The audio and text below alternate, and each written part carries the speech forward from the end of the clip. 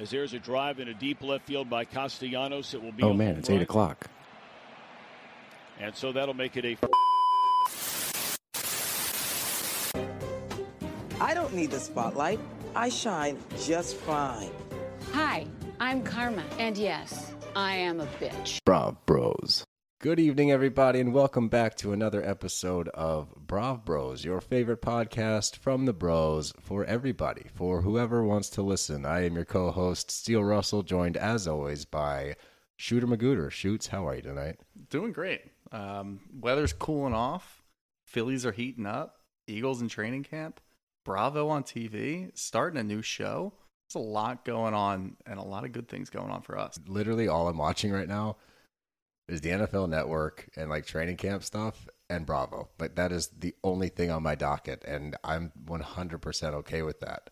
Especially like it finally got a little bit chillier this week. Like there was a couple of evenings where like there was a little brisk breeze, if you want to say, and I'm getting the bug. I can't wait. I'm like I'm fall ready. I'm ready for some fucking football Sundays and just like some fall weather, some pumpkin shit.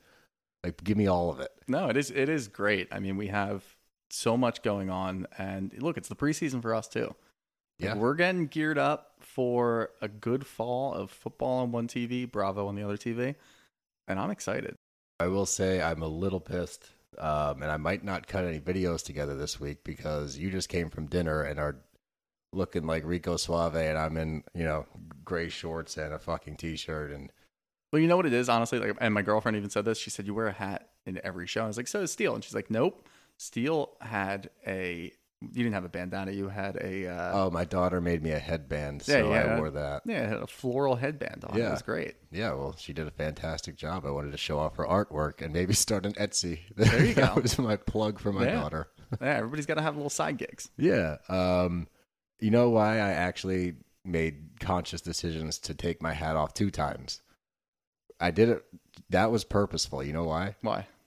So when I started working at the gym, after like 3 or 4 months, somebody came up to me and like, it was the first time I took my hat off. And they're like, oh, I thought you were bald. Oh my God. And I was like, oh, fuck. I was like, is that a thing? And they're like, yeah, like a lot of guys that are like losing their hair wear hats all the time. So I was like, oh shit. Like I have to consciously take my hat off in situations. If you watch some of our earlier videos on TikTok or like some of the clips we have, you will see me take my hat off at times and brush my hair back. Just to show people? 100%. That's 100% a conscious move. I don't have to. Funny. My hair is completely fine. It's tucked under the hat. It's good to go. I don't need to readjust it. I readjust it intentionally to be like, hey guys, I do have hair. Yeah, I did that a couple times too in the last couple of weeks now that I'm thinking about it. Yep, and I think it's unintentional. I think I just do it because my hair is growing out of control. Yeah. If you ask my girlfriend, she says that she called me a mushroom mullet today. So that one hurt. Take away from that one. I immediately looked to see if I could get a haircut in before vacation. No haircuts available. So, it is what it is. I'm just going to keep growing. Mullets are coming back. Mullets are coming back. Did you see the child mullet tournament? The mullets were fantastic. There's some really great mullets. Killing it. And I love a good mullet. Yeah, I'm happy it's coming back. I think it's great. Now, the funny thing is, going out to the bars, like down the shore, there's a lot of kids walking around, like 22-year-old kids with mustaches and mullets. I had a mustache and long hair. I'm like, fuck, do I just look like I'm trying to be young? Like, what is this all about? Oh, you think you're trying to fit in? I wanted to go back. Are you having like a quarter life crisis? I don't think so. I think I just did this on my own, unironically. Or a third life crisis? Well, I guess we don't have to get into that. That might get weird. Depressing. I mean, obviously, you can say like the 80s are coming back. Top Gun's back. It's the new 100%. It's the top movie of the summer. And mullets are back, so the 80s are fully back. I wore jorts today. I literally wore jorts today. You wore jorts like 2 years ago, 3 years ago. You wear jorts all the time. 100. Yeah, dude. Well, that's my point. See, I've always been fucking in. Just people didn't know it yet. Yeah. I was cool before this shit was cool again. I want you to remember that. Thank you for pointing that out. Well, it is. One of my friends wears like T-shirts, like band T-shirts, and it's always like something cool from the 80s or the 70s or whatever. And he has a Kate Bush T-shirt. Now, he's had this for months. Oh, really? Before the Stranger Things Before Stranger Things, yeah. So, in the beginning of Stranger Things, I asked him, like, are you worried that people are going to call you a poser? And he's like, no. Like, I'm excited. I think that Kate Bush deserves this. Then halfway through the season, he's like, Yeah, I mean, I had a Kate Bush shirt on. I went to a winery and somebody came over and was like, nice, Stranger Things. It's like, oh, that's a tough look. It is. Well, that's like Poppy was born like 2 months before the Trolls movie came out. Yeah. And then after the Trolls movie came out, everyone assumed that she was named after Princess Poppy, the That's troll. a tough look. I was like, fuck you. Like, that's not. No, the troll was named after my daughter. My daughter, as Teresa would say. But, yeah, you know, it's a good time for fashion. I'm fitting right in, so I'm thrilled.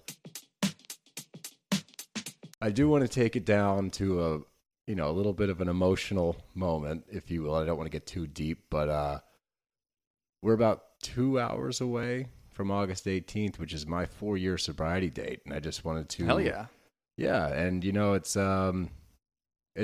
obviously a big milestone for me. I just wanted to share it on the air in case I have any fellow members in recovery or people trying to do so. I think you do. I think that when we do this, I think a lot of people appreciate it. Like when it's on TikTok too, you see a lot of people checking in, like congratulating you, talking about their own journey, and like that's really what you want. Oh, absolutely. I love that I actually have a platform where I can speak to people and just say, you know, there's a lot of us out here, and I'm proud that as long as I don't fuck it up in the next 2 hours, that will have 4 years sober. And, you know, for those of you that don't know, like Shooter and I went to high school together. We played baseball together. Like we were best friends for 17 years now. Yeah. There was a gap in there where we didn't really talk for 6 years maybe. Mm-hmm. And a lot of those years I was actively drinking and pretty bad. And, you know, it got really bad towards the end. But to think now, like 4 years later, I'm sitting with you in my house back in Philly and we're recording a Bros episode, like, and we're speaking, you know, to thousands of people right now. It's just fucking incredible. And this is one of the things I'm most proudest of, I think, because it's just a culmination of like a friendship. It's a culmination of it's a really cool moment. So I wanted to say that on the air. Thank you to all of our listeners. Like, this is a really fucking cool moment for me, and I'm trying not to cry right now. Yeah, I don't want that on the air. But we'd be nothing without the listeners. Yeah, I mean, without them coming in and taking the time to actually listen to us. And like you said, there's thousands out there now, which is wild to say out loud. It's fucking crazy. But I mean, it's great. And, you know, I don't know why you guys enjoy us. I think we're idiots, but yeah, we're here we are. But we love you. Yeah, and we love you the same. And we hope you love us the same. But our boy Craig, my man, got back in the gym. He's lost like 20 pounds. He's feeling good. He's excited to take his shirt off again. And I don't know if that's because of Paige or maybe he's just like realizing like, hey, I got to get in shape. Hopefully he did it for both of them. Yeah, I mean, I feel like there's two ways to go about that where like you can either be the guy that gets fat in a relationship, breaks up, and then gets back in the gym so that you can then, you know, attract another girl or another guy, if whatever you're doing. Or you can be the guy that's happy in his relationship and wanting better things for himself. And I think that's where Craig falls under. I do too. It's the same thing. I mean, we saw this 2 episodes ago where they were talking about like Craig dressing well. Like, oh, did your girlfriend dress you? Like, no, I'm just happy and I appreciate looking good, even when I have a girlfriend, especially for her. Like, that's who I want to look good for. So I think he's just genuinely happy, and I get that. I do too. So I mean, we did this last week. We said that they were the best relationship in all of Bravo, and I feel even more that way after this week's episode and hearing the news about Craig getting it back in the gym. And look, we love a bro who's just going to work on himself and get better, and that's what he's all about. Yeah, you love to see it. You know, you love to see a fellow bro bettering himself. Moving on from that, we did have a pretty spicy rumor come out, and I want to dive into it because I want to get your take. Allegedly, very allegedly, there's a rumor out there that Mo and Dorit had a little affair. Now, I don't know how credible it is. I have seen zero evidence other than like an Instagram post and like some claims, but how feasible do you think that is? So here's the thing. Do I think that they had something going on? I think it's super feasible. Mm-hmm. And I'll tell you why. I have them being Dorit and PK. They're swingers. Swingers. Yep. Absolutely. Yeah. And I don't know if it's exclusively with Kyle and Mo or if there's other people who pop in. I mean, Dorit's been talking about this guy that she wants to set up with Garcelle forever. Oh, do you think that maybe he's involved and they want to pull Garcelle in? Maybe they want to pull in Crystal and her husband. Like, I don't know. But I have to believe that there are like rings of swingers throughout Beverly Hills. Probably a lot of famous people. Like, there has to be, right? I think they just live like that. And like, I mean, there's a lot of writing on the wall. There's a lot of rumors that come out with different people doing this and that and whatever. This seems pretty feasible to me. So yeah, I believe it. I don't think it was a full-blown affair. I think Kyle knows about it, and I think it was probably approved. I think that I'm gonna take that same stance. I think that if something did happen, and I think it's entirely in the realm of possibility, then I do believe that there were 4 consenting parties to this. At least, if not more. So that's our theory, and we're sticking to it. Yeah, hell yeah. Swingers, baby. We're going to stand one way or another, right? Then the last thing that I saw that I wanted to talk about, there's rumors of next year's cast of RHOBH and who may or may not be there. Now, there was one thing I saw that said they're just like gutting the whole franchise and like starting from scratch, but that was quickly shot down. But there are a lot of people saying that they think Diana and Rinna are not getting asked back. Now, I could definitely see both. Do I think that that's the only ones that need to be cut? No. Like, where do you stand? Like, who do you think needs to be... How do you change it up to make it more fun to watch, not as, like, dragging? Yeah, I don't know. I mean, I feel like I caught, like, the tail end of last week's episode and watched Rinna cry again. And, I mean, it just looks so fake, but... It looked faker this time. The second time I watched it than it did the first time I watched it. I think it's because we sat here and we talked about it, like... Yeah, probably.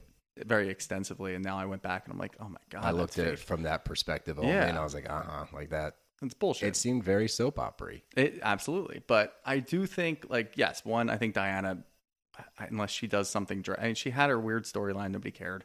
Move on. Unless she does something in Aspen, which I don't think is going to happen. No, the highlight's going to be Kathy. Yeah. Yeah, so I don't really care if she comes back. Rinna would be a tough loss. I don't think Rinna should go as of yet. Like, after one bad season with her mom dying or whatever the hell else. One bad one. She's had a couple. I mean, but they've all kind of had like down seasons. I've agreed. I've agreed. It's just helpful. Yeah, it's just helpful if some of the others like raise it up, whatever. So I think Rinna should stay. I mean, Crystal, it's tough, but she's not really. I know what she's going through, and like I'm not going to minimize that.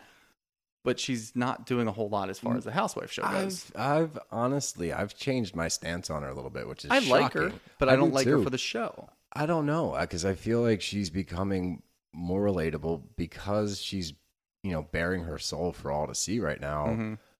What you're getting is 100% genuine. Now, if she can carry that over and like, hopefully she starts to, get better and she starts to feel better, and then we can see this like genuine Crystal then start to have some fun and like be able to be a little bit less stressed and like enjoy herself, then that might be a different person than we saw previously, where she's trying to force narrative, she's trying to be relevant, she's trying to be a quote unquote housewife, and now you're getting a peek behind the door where you're like, wow, when she's genuine, she's relatable and she's real, and I've actually appreciated all of her scenes in the past few weeks. Yeah, I think that's fair, and that's kind of where I am, but I look at it from like a entertainment TV perspective, and I think I've come around on Crystal, meaning that like I like her better, but for the show, I'm like, she could go, she could stay. I'm not really going to care too much about it, but what I do want to think about is like, how many housewives are there on Beverly Hills right now? 8? Yes. Oh, fuck. Like 7? So I think the original plan was, if Diana doesn't pan out, we've got Cherie kind of like waiting in the wings as a friend. I like Cherie. But the problem is she has some screen time. She was obviously at Lisa Rinna's party in this past episode, but you didn't really see her do a whole lot. So I do wonder if she did stuff and then production ended up editing it out because it wasn't that good. Ooh, so I'm wondering if she's kind of like failing this test.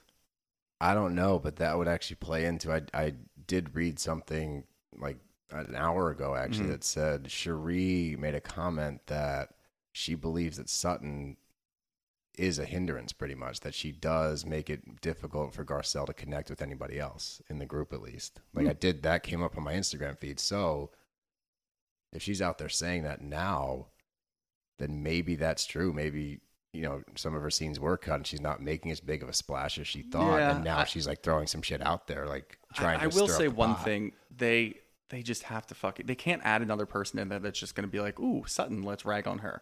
Because it's getting so stale old. and it's so annoying. And like, she doesn't stick up for herself in a good way. So it's not going to work. She needs Garcelle. No one else is doing it. And Garcelle even said that tonight about like, yeah, we fucking know that you guys are all friends. You remind us every day. Enough. We don't care. So the ragging on Sutton sucks. So if somebody's going to be like, here's my storyline, I'm just going to jump on the bandwagon. Like, no, get the fuck out. Find something fresh. Find something new. So honestly, like, again, Diana can go. I don't like Dorit, but I get why she's on the show. So keep her. Erica's still great for the show. Sutton obviously runs the fucking show with everything that she does. This year, yeah. And obviously you have to keep Garcelle. Kyle, I don't need Kyle really anymore. So I would say Kyle before Rinna. Yeah. So before Rinna? Yeah, No, I'd say Kyle before Rinna. Kyle and Diana before Rinna and Diana. That's where we disagree. I think Rinna, smell you later. Kyle, give her another season to have some kind of redemption from this year. But I guess that's if I'm like really picking and choosing. If I really wanted to boil it down, all I'd really say is get Diana out of here. Yeah. Just inject maybe some new fresh blood. Just see what happens. Diana failed. Put someone else in. Who cares? I agree. And just keep putting one person in and shuffling them out and just see what sticks. But we can both agree that Rinna and Diana getting axed is not the worst thing in the world. No, it's not the end of the world. Yeah, at all.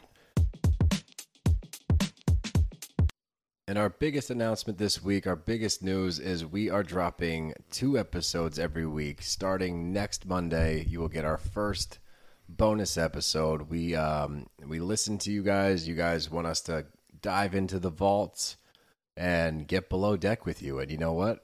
You ask, we listen. That's what we're going to do. We are starting from season 1, episode 1. Yeah, we finally get a spinoff. We always talked about having a spinoff. Yeah, our dreams are coming true. Yeah, but we watched.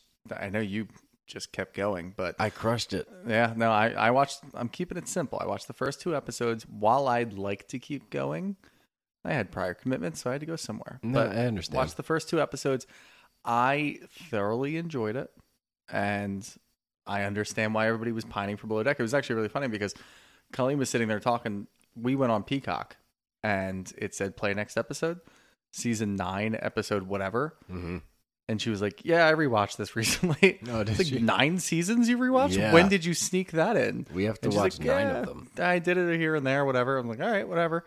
And while we were going through it, she was like, yeah, I feel like there's something else you guys could have watched, honestly. And then we got done the first 2 episodes and she's like, no, this is definitely the move. This is a great show. It is really good. We resisted for so long. And I think that was just because I never knew what boat I was on, what captain I was with, what sea we were in. But I get it. I think I get it. So we're excited to bring you some extra content every week, and we're excited to sail the 7 seas with you. Oh, God.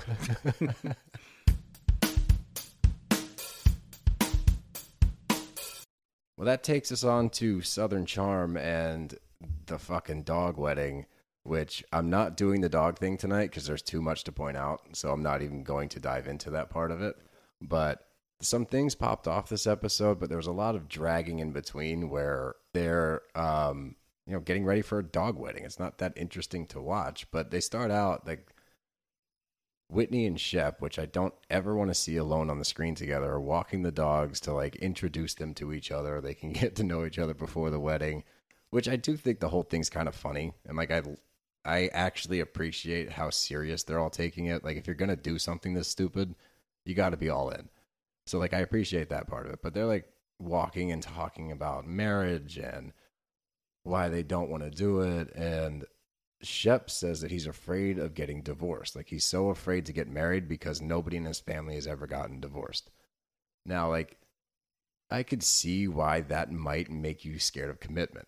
Okay, like, I can understand that you don't want to be the first one in your family to fail because I'm sure your reputation overall in your family is not fantastic, right? But when you're 40 something, 42, like at that point, you need to be at a point where you can at least start to weigh the pros and cons and be more comfortable with the thought of a girl that you're dating for 2 years that you could marry that woman. Like that pissed me off. But the thing that pissed me off the most above anything else is when they're talking, Whitney makes a comment where he's like, Lamborghini comes out with a new model every year. It's like, gross, dude. Yeah, I mean, that was, I knew that you were going to absolutely hate the two of them on the screen together. Despised. It is funny though, because I mean, we talked about the dog wedding, the prospects of a dog wedding last week, and neither of us were thrilled, but I came around a lot, and I thought it ended up being like really funny, and I kind of like the idea. And while I came around a little bit for Patricia, because I thought she was fine this episode, I thought she was funny. I mean, there's one scene that I just fucking hated her, but the rest I thought was funny. I hated Whitney even more. So, you know, net loss, nothing really. But yeah, the two of them on the screen together talking about that. Look, Whitney can say whatever the fuck Whitney wants to say because he's not in a relationship. He doesn't care. This is how he feels. Him and Shep are essentially the same, except Shep is in a relationship. So going into it, like, and I think about this all the time, like when the significant others are watching this again and they're seeing the scenes that they didn't see, like Taylor had to go through the Charlotte scene where he's just bitching about the fact that she's apologizing and like insecure and he's mad about it. And then he goes talk to a girl and then they're talking about the landmines. Like Taylor got through that. They broke up apparently, got back together. Yeah. But what? She's going to watch this episode and be like, all right, we're broken up again. I don't understand. You just got to go. And it just doesn't make any sense. And like, I think about it all the time. Like these people have to know that they're on camera and that these things that they say are going to come back. Like, how are they going to spin it? How are they going to do this? And we talked about self-awareness last week with Craig. Like, Paige isn't there. So he's going to see this interaction with Naomi. He knows this. And so he sets it up the right way. And he set it up the right way and he did the right thing. So like, Shep is not doing any of that. And maybe it's self-sabotaging. Maybe he's like, Taylor's going to see this, flip out and leave. Ooh. And then I have a reason to just move on. Rather than me just breaking up with her because I'm not ready for commitment. Oh, a little bit.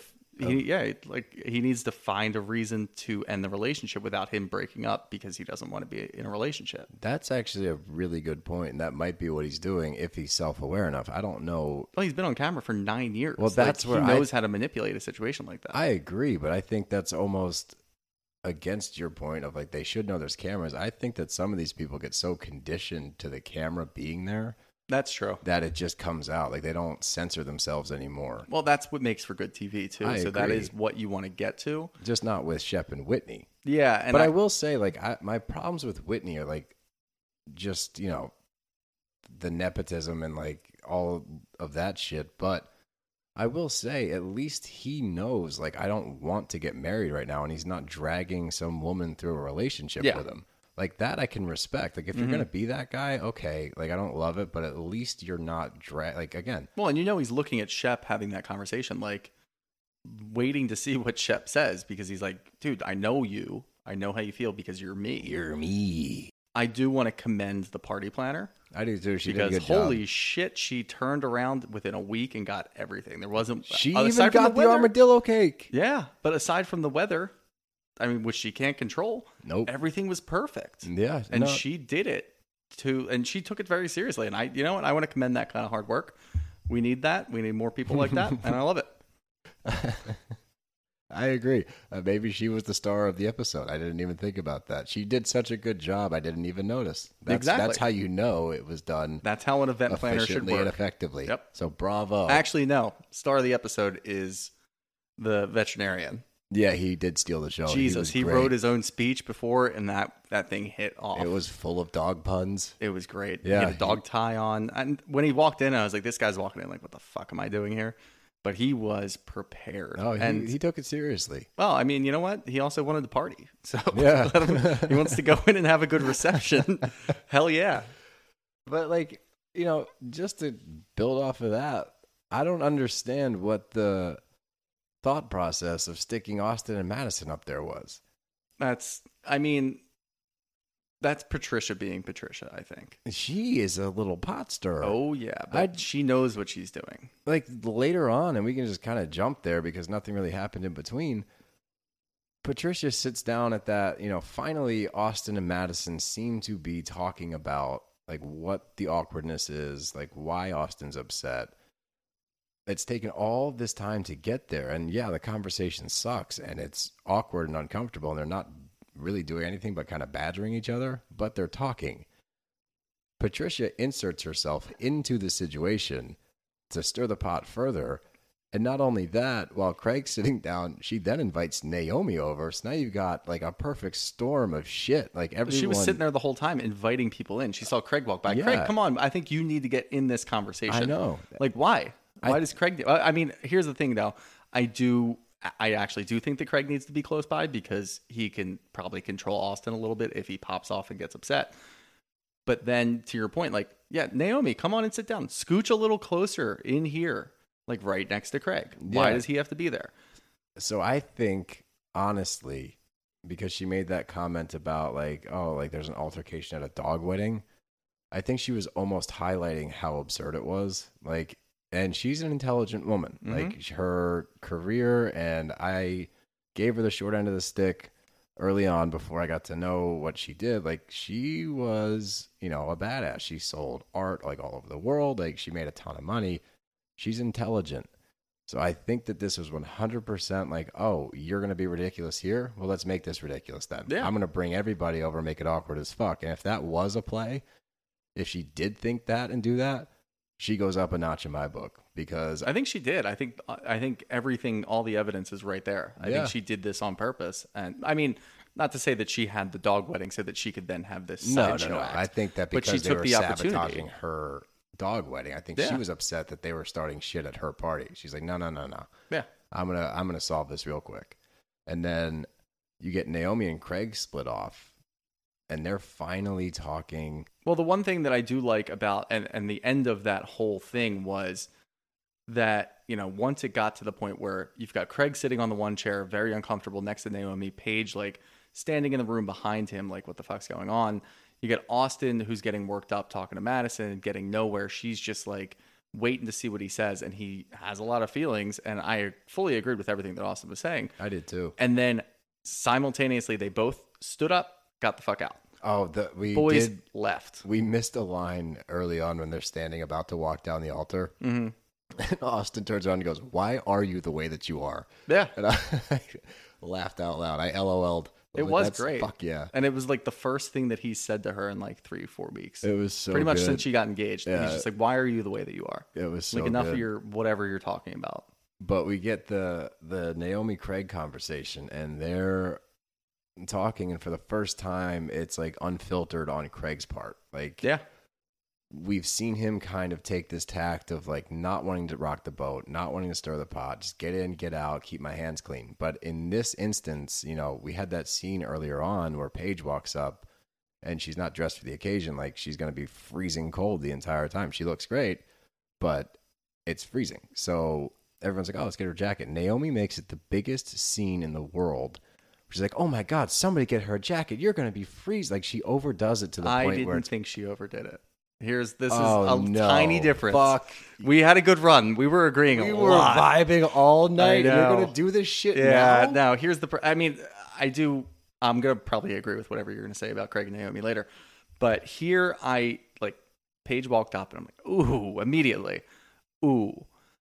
Here's the thing. If you're Craig and she is going to leave the house like that, it's, I think, November. Again, no fucking idea what time anything is. Nope. But let's call it November in Charleston. Sure. Raining, probably like low 60s, high 50s. Why is she wearing a summer cocktail dress like that?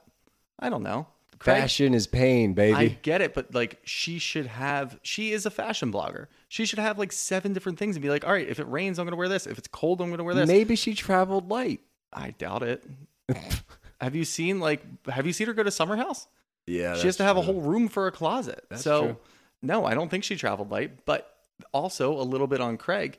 If I'm Craig and my girlfriend came from a different city, didn't have whatever she needed because it was cold out, she ends up wearing your jacket anyway. Why don't you just give her one of your blazers at home when you realize it's cold and raining? Give her a blazer that kind of matches her jacket. I'm sure you've got like something with a little pink in it. Pop it on, looking great, nice and warm. There you go. Boom. My issue is not with the jacket. Well, all right. So I actually didn't even finish my thought. I got so fucking sidetracked with You just nitpicking fashion. ended, that was a period dot. And we're done. Moving on. No, but I did think, and I've seen girls interact before. Like that was a normal interaction. I thought for girls to be like, holy shit, like you're gonna be freezing. Like, can we do something about this? I didn't think that Naomi. I think that the cameras were on her because they do want to see that interaction. But all the other girls were also making a fuss. Like Taylor kept saying stuff, and but like she was Leva, so like no, I she was think too it was enthusiastic about it. It was too because I thought she was being nice. And here's the thing: fuck that. I do look. I do think behind the scenes, maybe she wants to not sabotage, but she wants to be inner worked somehow. But I do think that it was genuinely like, get this girl a fucking jacket. Yeah. Like, come on, you got to be cold. I'd give you my jacket. She said, I'll give you a jacket somewhere. Like, it doesn't matter. I thought it was just good. Oh, that's fine. I disagree firmly, but fuck, whatever. But yeah, back to Naomi and Craig. They're talking, and Naomi's trying to make it not awkward, and she's saying like, you can't even like be around me, and it's uncomfortable, and this and that. Like, let's not forget, and I do know this much, like, back when she was dating Matul, he was so controlling that he didn't make it a choice whether or not she could be around Craig. Like, Craig's doing this out of respect for Paige. Paige doesn't say, like, no, you can't ever be near her, period. It's just, like, out of respect, let's not do one-on-ones. And I get that. They hooked up months ago. Yeah. And so she tries to draw these comparisons between Matul and her and Paige and Craig, which is insane. And Craig, well, before she went there, she started talking to Craig, and Craig shut her down and said, wait, are you insinuating that I act differently when my girlfriend's not here? Yeah. Because no, that's not what's fucking going on. I like and that. I thought that was great. I did too. I did too. To make that statement loud and proud and in front of the camera so Paige can see that shit. This is what I introed with, baby. Yep. I love you. Oh, yeah. But he quickly stops her when she's trying to make the comparison. He's like, time out. He's like, this is nowhere near the same thing. You left a loving relationship with a loving boyfriend to go be with a controlling asshole, verbatim. And that, I literally, dude, stuck my hand in the air like the end of the fucking Breakfast Club and held it there. Because I was like, finally, he gets to say this to her, to her face. Like, no, you fucked up. You fucked all of this up. I was there. Was he perfect? No. Was he a good dude? Yeah. And you belittled him. You took him for granted. You went after this one dude who was a piece of shit. You left Craig for that, got totally fucked over, and now you're trying to save face or like make it seem like it's not that bad and like weasel your way back into this. And he drops the fucking nuclear bomb on her. Like, you don't affect my life anymore, which I fucking did like 6 fist pumps because it was just the perfect way to end it. Like, fuck this, fuck you, I'm out, and I'm done.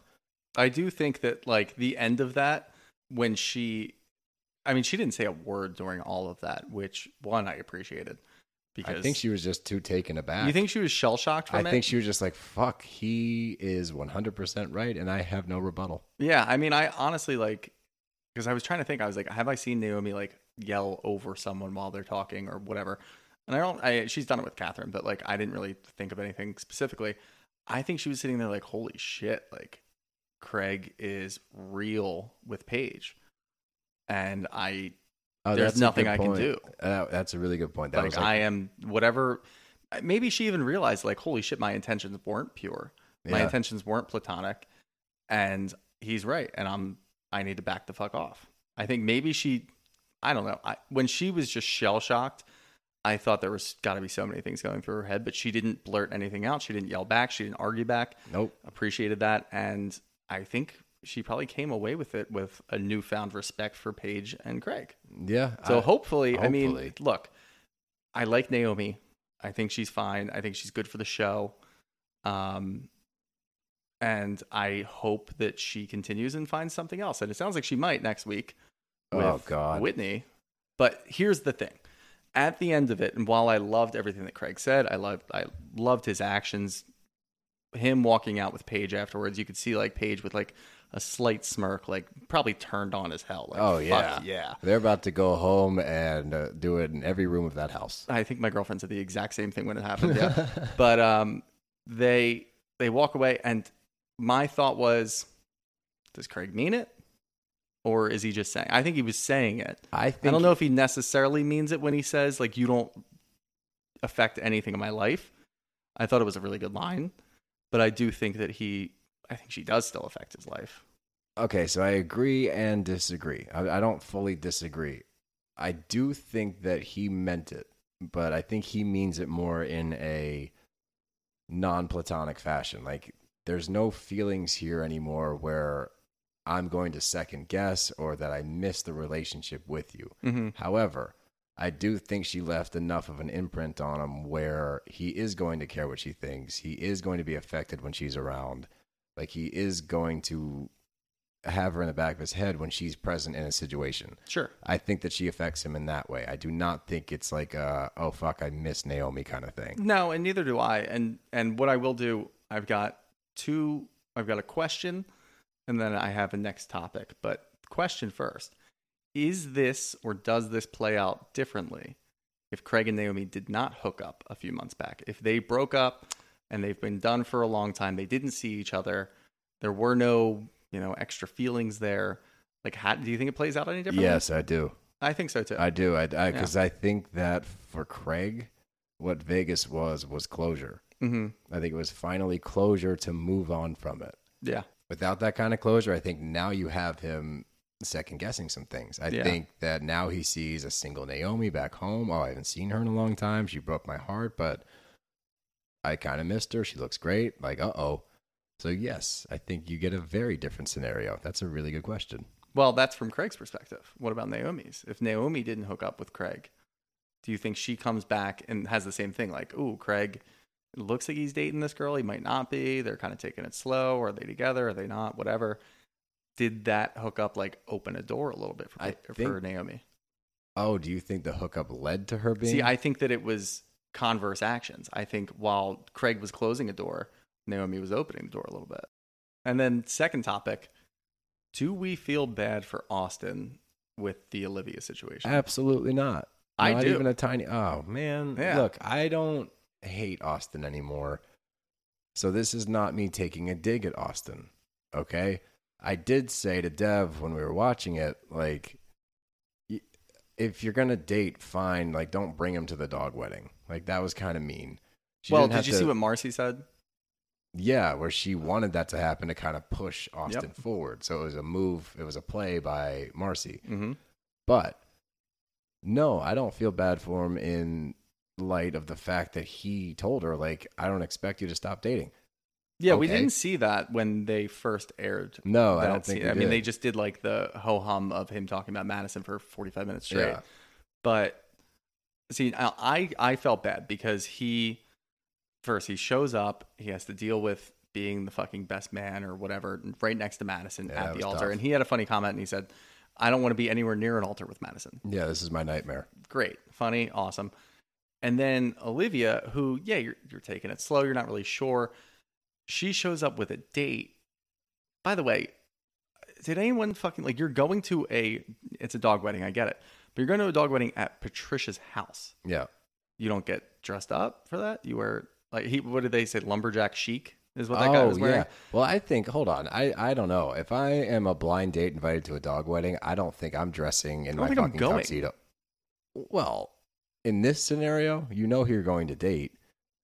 Like, you know the situation and the setting, at least in the realm of like, oh, I'm going to a Southern Charm wedding and I'm going to be on TV. Like, that's kind of cool. And like, this girl is gorgeous. Like, let me go on a blind date with her. You would say no to that if she's going to a dog wedding? I would wear something ridiculous if I'm going to a dog wedding. I actually believe that. I think you would probably wear like a tuxedo. Full tux with like a dog wear bow tie. Like the Dumb and Dumber, not their orange and blue tux. Yeah. You would wear like their van, but as a tuxedo, like the shag and wagon. Have to. That's what you would probably. You gotta wear something like that. Like it's ridiculous. I mean, he showed up and look. I mean, like he looked good. I thought it was fine. He was a wet blanket. That dude stunk. Was. Yeah. I mean, and I don't know if he just didn't get like airtime or whatever. Which not that he deserves it, but it was just weird. And all I could think about, and I kept like I asked my girlfriend. I like looked it up online. I'm like, how did Olivia actually get on the show? Is she friends? Did she start dating Austin then got on the show, or like I'm trying to figure it all out. And I guess it's just that, like, I guess she lived in LA or like out in California, came back, lives in Charleston, has like a pretty like prominent family. So like she fits in like on her own as a cast member, which is good. So maybe that's how she got in. But I kept thinking, like, did she use Austin, dating Austin, to get onto the show and leave him behind and go do her own thing? Or, Well, no, because they're dating now. are they still dating? Yeah. Oh, all right. Well, that might throw my conspiracy theory out there. But Sorry. here was my conspiracy should've theory saved for that for the anybody who end. wants I'm to sorry. fucking hear it. My conspiracy theory was that she is a new cast member, and the whole dating Austin thing was just a play by producers.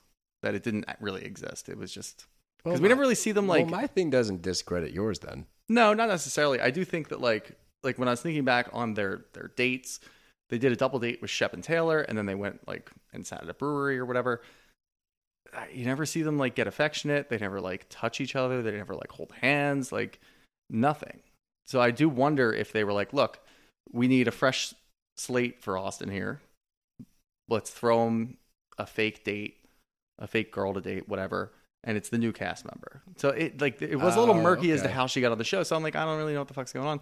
So I thought that it could be a conspiracy theory that they weren't actually dating. And then this gets her on the show. And then she just goes and does whatever the fuck she wants. Because that's what it seems like now. Okay. I don't hate it. And that takes us to the RHOBH, the main event, if you will. We're back at our favorite name charity, Homeless, not Toothless. Toothless and homeless. According to Kathy Hilton, Toothless and Homeless. Which I'm actually glad that they picked up back here because I wasn't done watching it. I wanted to see how this plays out a little bit. And this is like the aftermath of, Rinna's meltdown and then everybody seeming to be cool. And then they sit around the table and they kind of start to jab at each other a little bit. And as they're jabbing, they at least have the wherewithal to point out to the guests that are still there that are part of this charity, like, hey guys, like you can go. You don't have to sit here and listen to this nightmare anymore. Like, thank you for coming by. I would have stayed. Oh, I would have too, but can you stay in that scenario? If they're forcing me out, no. Like, I feel like that's not really an invitation to potentially stay or leave. That's like, hey, it's time for you to go. Yeah. But yeah, I would stay If too. given the option, yeah, I'll sit there in the corner and have a mojito. Why did you say it like that? Mojito. You really enunciated the he. Yeah, you got it. But Crystal is brought up again, and they're talking about the eating disorder, and this is addressed later in the episode, and I'm glad we get to hear it from her perspective, but it rubbed me the wrong way, and it usually does when the women broach this topic, because they do it in the wrong way, and they're like, she rightfully says, like, I have been talking to people. I've been talking to people since I was 13. I'm actively looking for somebody to talk to right now. And Kyle fucking says, are you talking to the right people?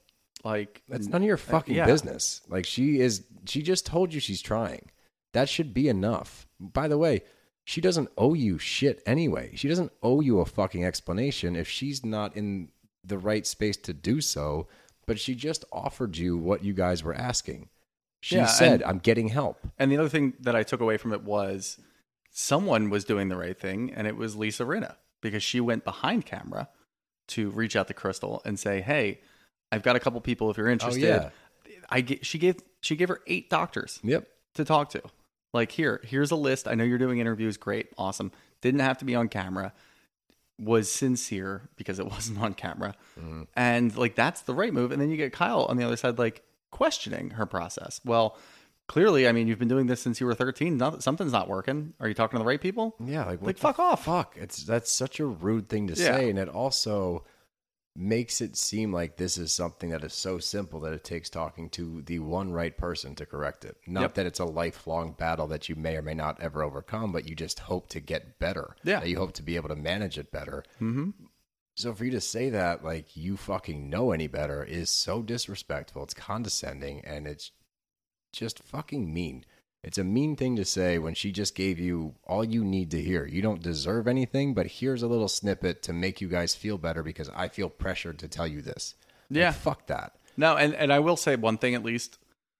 Kyle, I think she said the same thing at Rinna's house. So at least she said the same thing behind her back as she did to her face. Okay. But So if you want to half fucking point. nitpick on this one, just half to try to point, give her Kyle. something, yeah. Yay. But we can't seem to get away from the liability comment. It keeps coming up time and time again. I don't think, with the liability comment, I don't think it's ever actually been addressed. I think that Sutton is rightfully so asking Erica. Erica just keeps saying the same thing over and over. She just explains, I think you're a liability to Thank you. Garcelle. Hey, you've never done the team. Yeah, there you go. Hey, I appreciate it. And she doesn't explain what the fuck she's talking about. She just keeps saying it. Like, all right, we're getting nowhere. But Sutton's like, I feel like we're getting nowhere. Can somebody explain to me what the hell this means?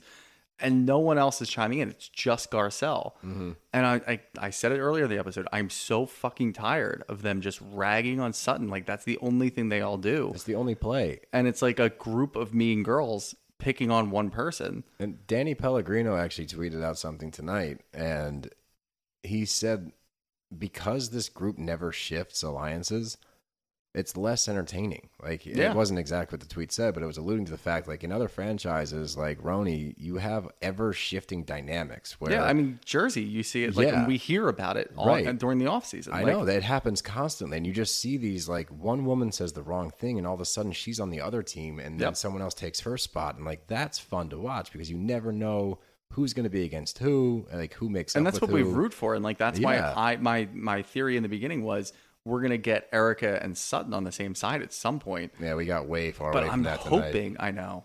And I was just trying to speak it into existence because I guess, like, subconsciously, I'm just fucking tired of the same 5 girls teaming up on the other ones. And it's annoying because they never, like, they say shit to each other, but then they don't get mad about it. And it never becomes a thing. They just, like, squash it behind the cameras, come back, and then they're good. And this is why they need to whack at least 2 of them off the show. Yeah. Is like, you need to show this crew that they're not untouchable. Mm-hmm. Like, I think they've gotten to the point where they think they're bigger than the show. Yeah. And they are the show. Yeah. And I think the only housewife that can honestly claim that, and I hate to say it, is Teresa. Like, I think that she is iconic enough, and that breaks my heart to say, because I do not like her, and you know that. No, but you don't like her, but at least she, like, she doesn't care who her friends are. No, she doesn't give a fuck. She goes off on anyone. Yeah. Like, so that keeps it interesting. Like, if we got that, if we had Lisa Rinna sitting in the corner and they were saying shit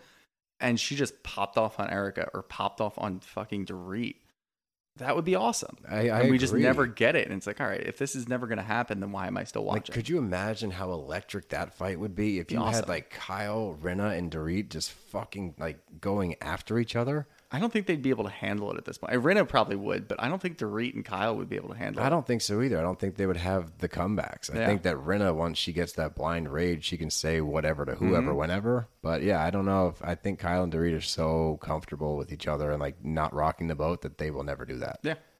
But then, like, we get the most random comment of all, and this is, again, like, Diana Jenkins inserting herself to get some kind of airtime, where she brings it back to her and Garcelle, and that she feels like she can't get to know Garcelle because she's too guarded, and she puts these walls up. Mind you, the last interaction we saw between these two was them coming to terms and being okay, and Diana saying, like, I can see it in your eyes, you like me, and Garcelle not really giving a very convincing, like, haha, yeah. I just, like, yeah, she doesn't like you. But I took that as Diana, in, like, a snide way, doubling down on the Sutton thing, because she said you put these walls up, you put these things between us, underlying Sutton. Sutton's the wall. Yeah, I think that's what she's saying. I think she's just doubling down on what Erica said in a more poignant way, to not say, you know, it's definitely Sutton, but you've got these other things going on.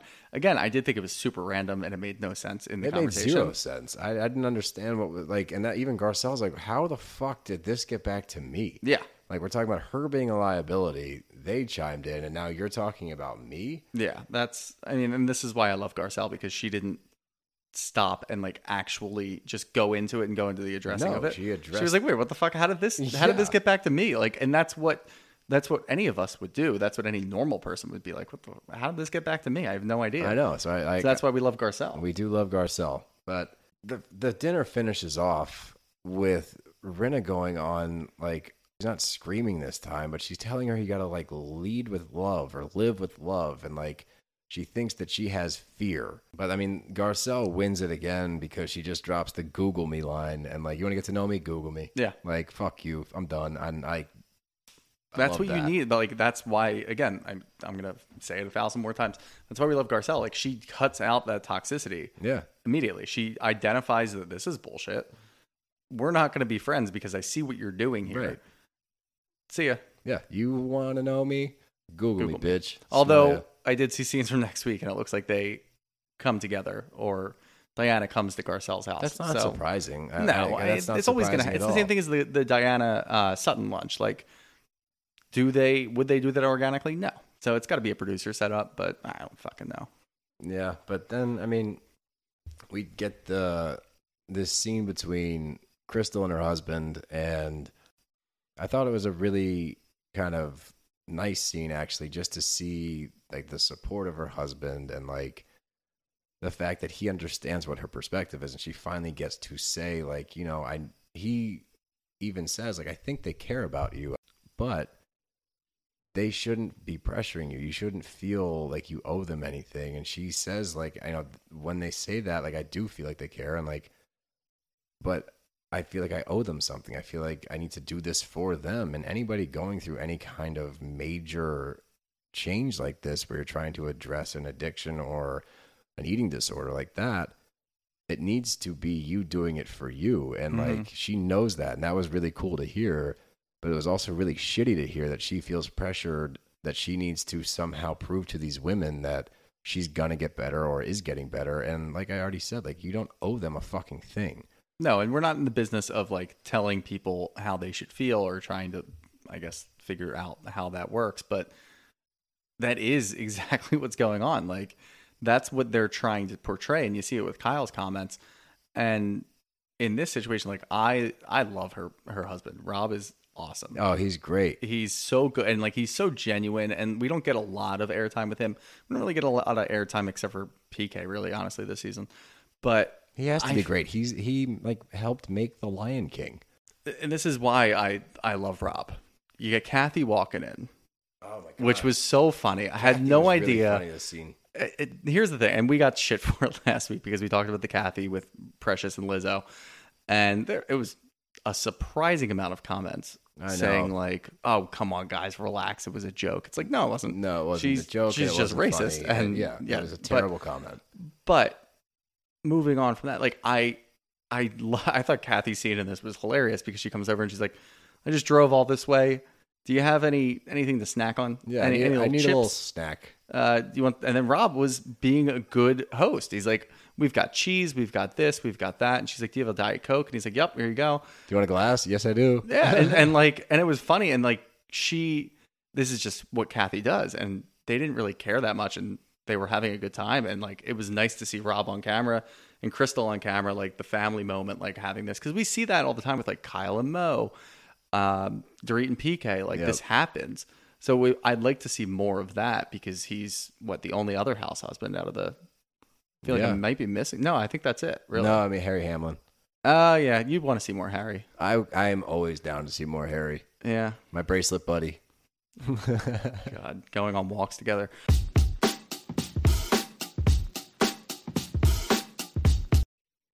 The Erica Lisa thing is. It bugs me anytime I see them on the screen because they just rile each other up. They say whatever they want to because they know the other one will agree no matter what, especially if it's about Sutton. Like they just get a rise out of each other back and forth and back and forth. Erica actually does call Sutton fun at one point. Yep. And then she flips a switch and like Rinna agrees and says more things. I'm like, guys, you're talking about your fucking selves right now. Yep. How are you going to point a finger at a woman that can flip a switch and be one way 1 minute and another way another minute when you yourselves do this almost weekly? Like, that's when this show stops being fun for me because it's like, it's not fun banter. It's just complete obliviousness and like lack of self-awareness to be like, oh, as you're saying all of that shit, you should be like slowly coming to terms like, oh, fuck, that's me. I am sure some people actually enjoy watching it for that irony. I'm just not one of those people. I am not either. because I'm doing the same thing as you. Like, I'm yelling at my TV, like, what the fuck are you talking about? Yeah. And Erica and Renner are talking, and they're talking about how, Sutton's continuing the conversation or continuing the issue. And it's like, you fucking started this. I know. By bringing up Sutton being a liability. Like, there's the self-awareness or lack thereof that you're talking about. How the hell are you how are you blaming Sutton for this when all she's really doing is just like trying to understand what the hell you're saying? Because no one knows what you're talking about. And she really, and you talked about it earlier, we don't ever know what the liability is. Yeah. Like, that's never come to light. It comes to light later, like a liability as in she's a hindrance to you getting closer to us.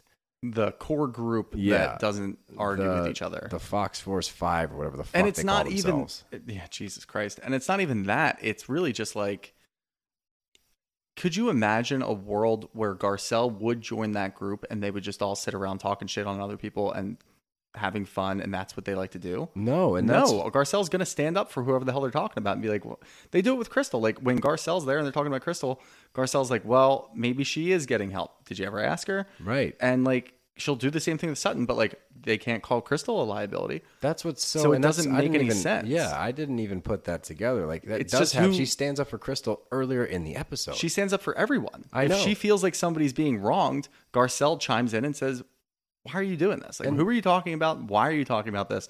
Let's talk to them. And she points out, like, as a friend, it is your job to stand by your friend. And if someone is nice to me and treats my friend like shit, I'm not going to be friends with that person.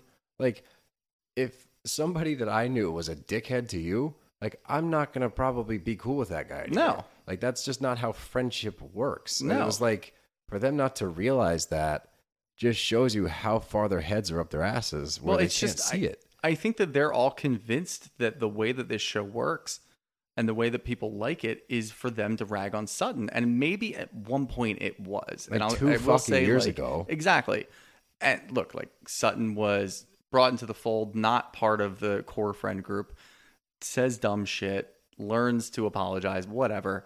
And they ragged on her. And I guess probably people enjoyed that at first, but they're tired of it. And they're also seeing Sutton for like a nicer person. I know. Than she like portrays herself in certain situations.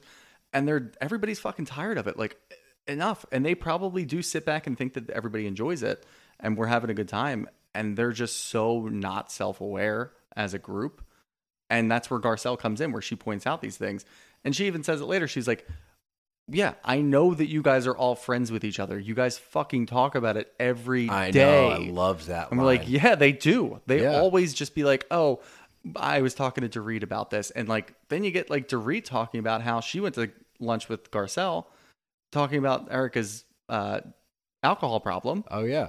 And Garcelle said, don't be Kyle, don't be Kyle. And Dorit says it in such like a shit starting way. She's like, don't be Kyle, don't be Kyle. Yeah, and that was the first time that I saw Dorit actually like raise her voice all season. I know, she like snapped back. I was like, why are you chiming in? Because she's got her friends there. But who gives a fuck? Yep. Like, shut the fuck up and sit there. You're not doing anything to this conversation. You don't need to be involved right now, but you're inserting yourself because your girls are talking shit. It's like that asshole that will start shit with somebody, then hide behind his friends. Yeah. It's like, knock that shit off. You get other people in trouble because you open your stupid fucking mouth. Mm-hmm. But I mean, that's a perfect segue to how we got to this conversation. We're at Rinna Beauty, like it's her launch party or whatever. It was, you know what it was too? What? I thought it was like Rinna Beauty, just the whole line. It was just the lip plumper. Oh, that's it? Yep. Is it that big of a deal? I don't fucking know. I wonder how well it's. I did see she got a deal with Amazon, so I guess it is I have big, to and imagine it's going to do well. Yeah, it probably do better than her wine, but Rinna Rousey. It's not. I had a couple of questions about this. They're gearing up for this, and Dorit has skates on, and Kyle's skating around. Did you see anybody skate at this party? Oh yeah, no. What the fuck happened? You know what? Actually, what pissed me off when Kyle got her skates as a present? The fucking note said, "Happy birthday, Mom. Enjoy your skates." Then why are you wrapping the skates? You just told her. I've never in my life. Yeah, everybody's going to read the card before opening a present. I know. Why? Who writes what's in the gift on the card? That's stupid. I have no idea, because it's not like she knew. It's not like it was wrapped in like roller skate. It's a box. paper. Yeah. What the fuck is roller skate paper? I don't know. Oh, you mean like the wrapping paper? Yeah, it's like if you, you know what I think of actually? It's in Toy Story, they wrap the present in Buzz Lightyear. Oh, yeah. So I'm like, yeah, it's Buzz Lightyear. There you go. Okay, fair Could you enough. imagine how disappointed you'd be if you opened it up and it was like a Woody toy? Another one?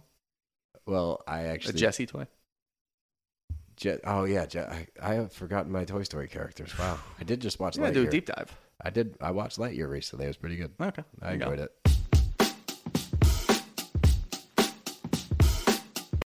But at the party, like, we finally get the invite from Kyle to Aspen.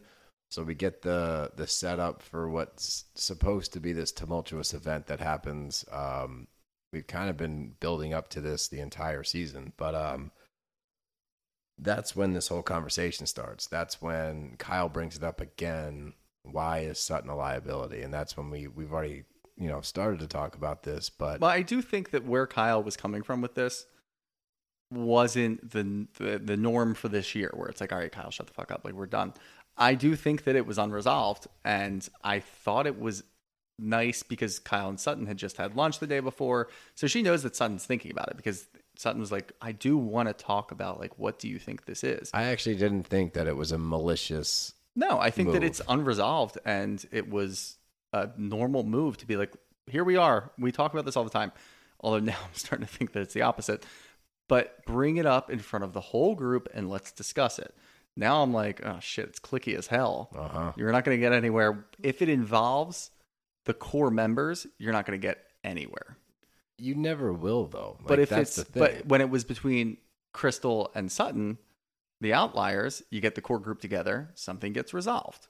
You have a chance, yeah. Yeah, I mean, and then Diana Sutton with the core group, it kind of gets resolved. So like those things work. But if it involves Erica, Rinna, Kyle, Dorit, nothing's going to get resolved because you already know where the factions are going to lie. Yep. So that's the outlier of what I will say does not get handled with the group. I agree. And, Rinna will not stop going after Sutton. Like, she will not let up. She's getting mean about it. Again, we've had not one, but 2 instances in which Rinna and Sutton have come to terms and are supposed to be cool now. And Rinna has kind of a really not a great line, like not a good look for her, where she's like, if I love her at one moment and I hate her at another, like, it's okay because of what I'm going through. I have grief. Yeah, she found her crutch. Right. And now it's like, okay, you're making it seem like you're using this as a crutch, like you just said. And that's a really shitty look. Whether you're doing it or not, you now have painted the picture that that's why you're using this. Yep. You're using it as an excuse. So regardless of what your intention is, and I believe that her intention is to use it as a crutch and be an asshole and then be like, oh, I'm grieving. But even if you're not, no one's going to believe that now because of what you just said. And you're already hurting for ratings right now. Like, you're not high on the leaderboard here. Like, she is arguably bottom of the season this year. Yeah. And because of that, like, she does shit like this and she's not helping herself. And I think she thinks she's making good TV. I really think she thinks that she's doing a good job. I think they all kind of think that when they're struggling, they pine for these certain situations or these storylines, and they go in and they're probably like, this is gold.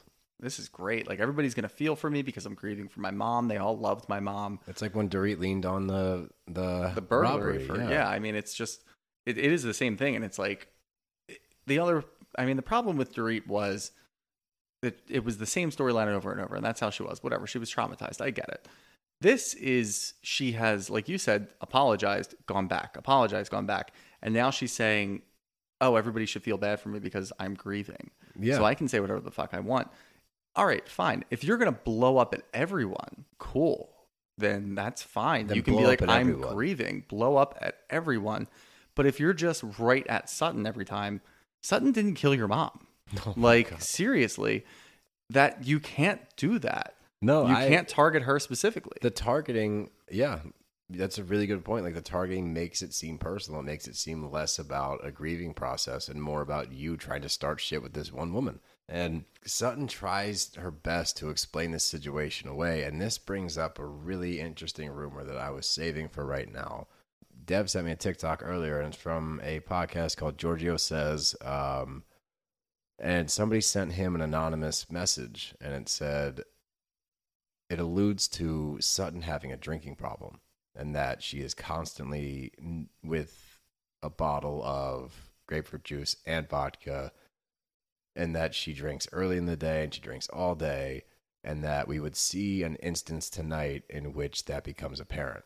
So that leads us to this scene where Sutton's trying to explain the situation away or like give a stance or something, and she completely loses track of what she's saying. Erica chimes in and goes, "Oh, and I'm the one with a drinking problem." And everyone's like, "Oh." And the reactions were, I was trying to read everybody when it happened because the message also points to the fact that a lot of the women in the group know about it and they've wanted to bring it into light and on camera, but it has not been for whatever reason. So I was trying to read them, like how they responded to it and like what their body language was. Like, did they actually know? And Dorit had a pretty shocking reaction where I was like, ooh, like, I don't know if she knew or she was going like, ooh, because that was a low blow. And then Erica doubles down and goes, but we'll get to that later. And I'm like, again, reading the reactions and a lot of the faces people were making, I'm like, I'm like, is there any validity to this? I myself haven't seen any red flags that I could be aware of. Does that mean she does or does not? I don't know. And it's a scathing rumor if it's not true, but I mean, all right, let me get the funny comment out of the way. Could you imagine somebody just like carrying around grapefruit juice constantly? Yeah. That is a peculiar thing to carry around. It's a weird thing to carry around. I mean, I know that she always gets the kettle one with a little grapefruit juice on the side. Fine. It seems a little cumbersome to carry around, but I mean people bring on juice. Like orange juice? But to be walking around with it, hold on. Is this any juice or just grapefruit juice? Just grapefruit juice. Yeah, no, I think it's a weird juice to like drink frequently. Yeah. I mean, honestly, I haven't seen anything, but what I will say is her ramblings or runoffs or whatever you want to call it, she does it all the time. I mean, I guess that could bring truth to maybe she does. But I'll give her the benefit of the doubt because I really haven't seen like anything else on the show. And I can't imagine Bravo would be like actively editing these things out when they're highlighting Erica falling down and hitting her head. I agree with that. It just seems a little weird. But I will say, and this is bullshit once again, like she's throwing a dangerous rumor out there. Like these labels, like we've talked about in previous episodes, the labels can be dangerous for a multitude of reasons.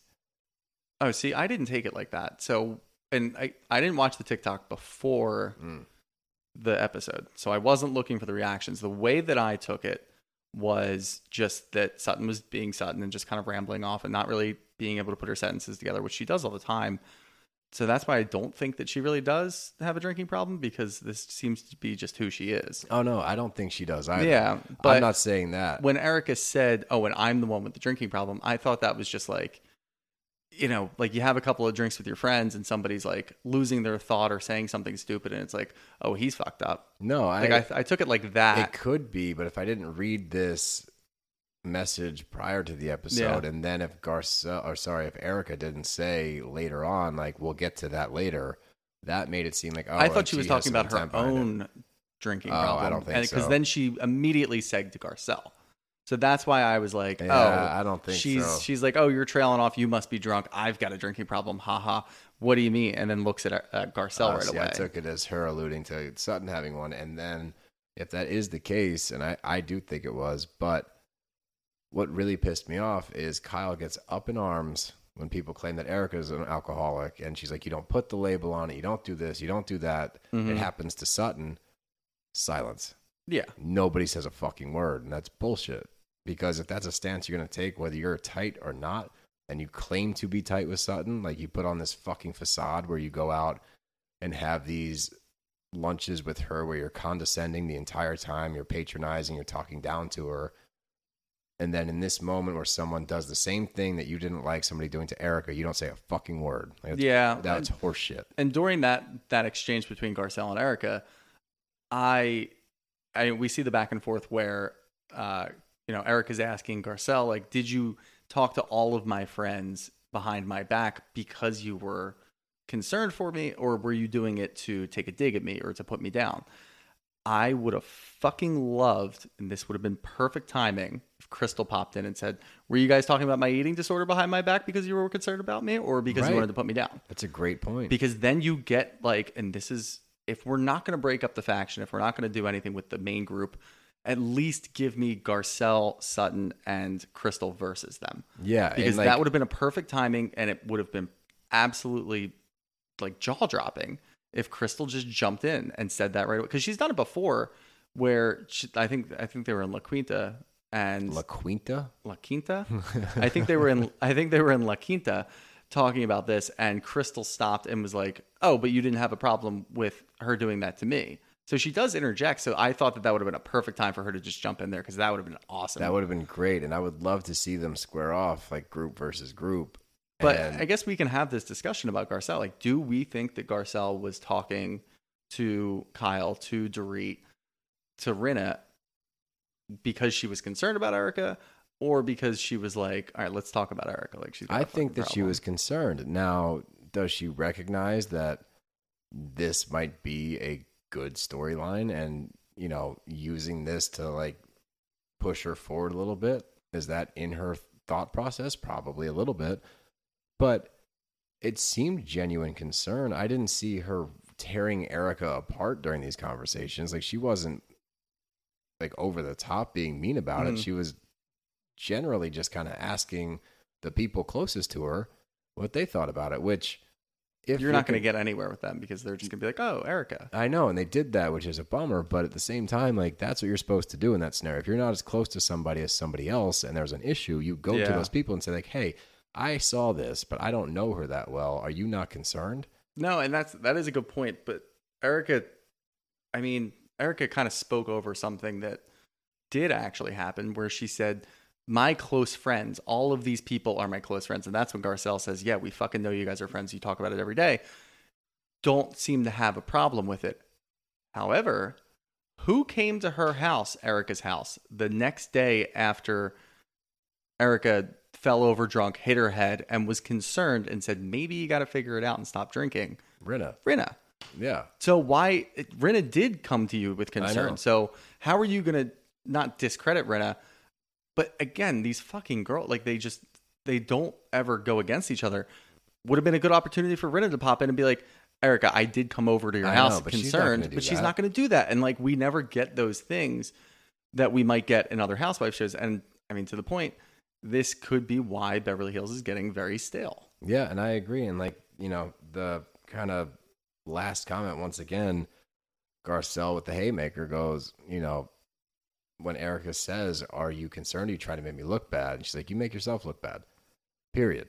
Because you do. Yep. And like, Erica like tries to kind of come back, but doesn't. Like, she falls short over and over again. It's like, yeah, you don't need her to fuck your life up. And like, Sutton obviously earlier brought up the lawsuit, that she was contacted by an attorney about a lawsuit, and then we get the whole thing with Dorit. Like, well, you think that's because you were talking about it? And then you get cutscenes from each fucking woman talking about the lawsuits. And honestly, I agree with Sutton. If somebody's a liability in the group, it's fucking Erica. Without a doubt. There's no way that you can't say that. She has multiple lawsuits against her for obscene amounts of money. And look, and she could be potentially tied in to like a major scam with her husband. Like, yeah, that is a fucking liability. That's the definition. And not only that, but like, if one of my friends was involved in that and I had to be contacted by lawyers or contacted by media or whatever, you bet your ass I'd get my own lawyer. I'd get annoyed. I would get annoyed. Be like, you got to fucking, like, I'm not, you know what? I'm not close to her. I'm not friends with her. I don't know anything. Whatever. Yeah, fuck this. I'm out. Yep. And that's like, Sutton even says, like, I didn't say anything. Yeah.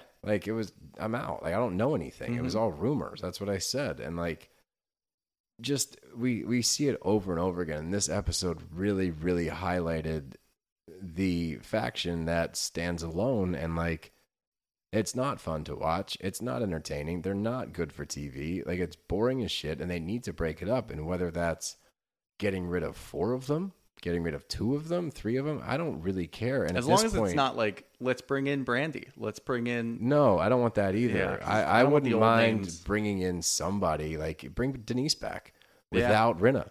Yeah. You know what I mean? Like, that's intriguing.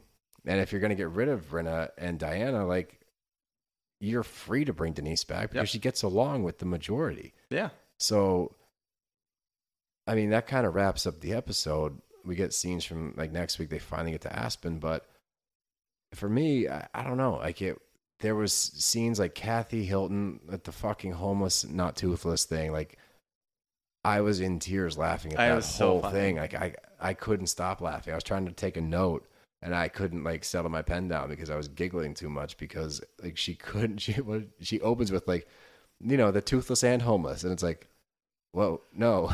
And then none of them actually know what it is, which is so funny because it's like, all right, just figure it out. Like, what do they want to be and what are they? Like, they're like, it's toothless, not homeless. Yeah. No, wait, it's toothless, not homeless. Homeless and toothless. And then when she's like, and then Garcelle gets yelled at because she's laughing. Like, it is funny. It's hilarious. But Dorit gets all up in arms about it. She's like, it is a charity. And I love that Kathy's response was, look, I understand charities. I work with a lot of charities. I work with a lot of toothless and homeless. And like that was great. And then Garcelle gets yelled at just because she's laughing. Like Cherie's laughing in the corner too. And then at the very end, after all of that shit happens with the alcoholism, with the liability conversation, with everything, you just get Kathy in Garcelle's ear just saying toothless and homeless, toothless and homeless, like over and over again. And she's like, I'm going to call you tonight and I'm just going to say toothless and homeless, toothless and homeless. Like, I thought that was fucking hilarious. Yeah, dude, it was a wild scene.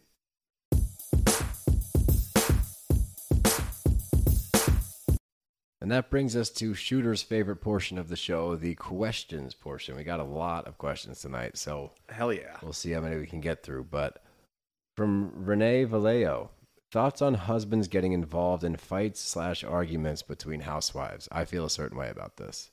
I don't like it. I can't stand it. Yeah. I can't stand it, and I think that regardless of the scenario and whatever it may be, when a dude steps up and starts to address, because it's usually like a large group of women, whether you're right or wrong, it makes you look like a piece of shit. It makes you look like you're talking down to a group of women, and it just never is a good look.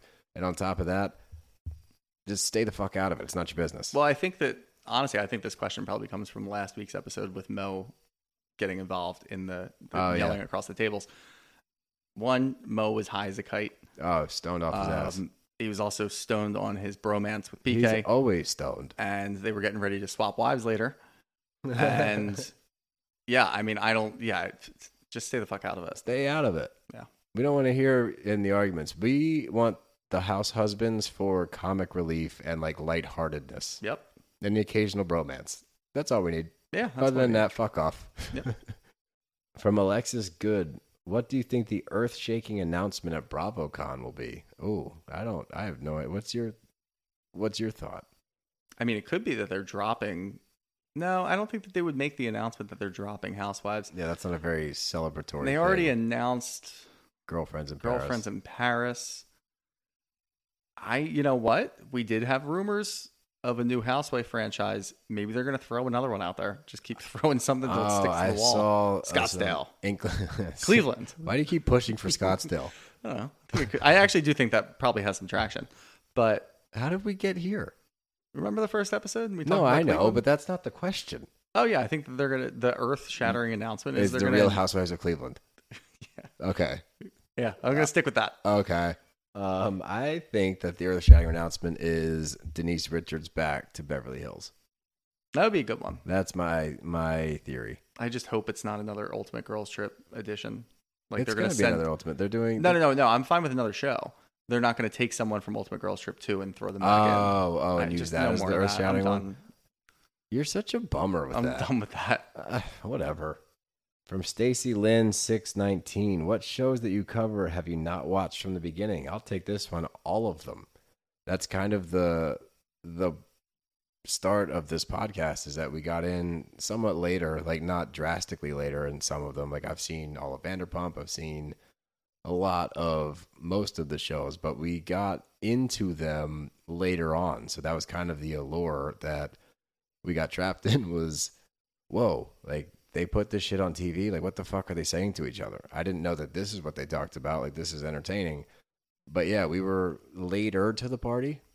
And to kind of jump off of that, while we haven't really watched any of these shows in its entirety, we are jumping back to Below Deck Season 1, which is really interesting because it was like 2013 or 2012.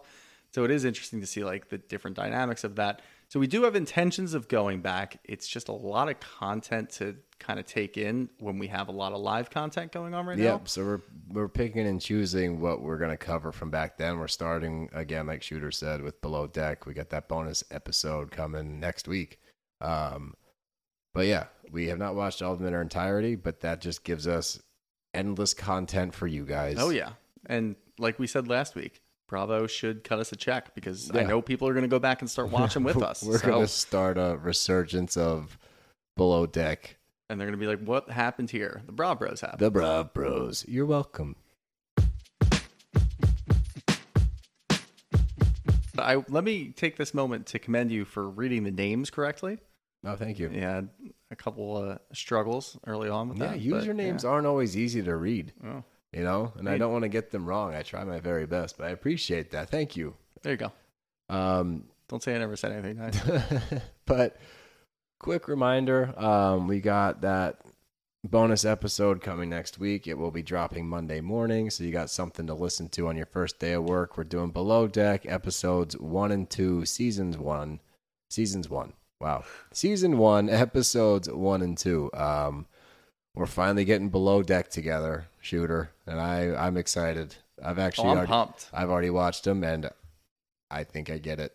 I think I get why people like the show. Yeah, I think it was a good recommendation. Yeah, so stay tuned for that coming soon, and remember to follow us as always at Brav_Bros on Instagram. Follow us at Brav Bros on TikTok and Brav_Bros on Twitter. But again, thank you guys for everything, for the listens, for the love, for all the interaction we get on TikTok and Instagram. It's a lot of fun. We really fucking love doing this. So as long as you keep listening, we'll keep putting this shit out there. And that's all I got. You got anything? Nope. Well, that'll do it for us here. That's it. Brav Bros are out of here. See you next week. We're out. Bye.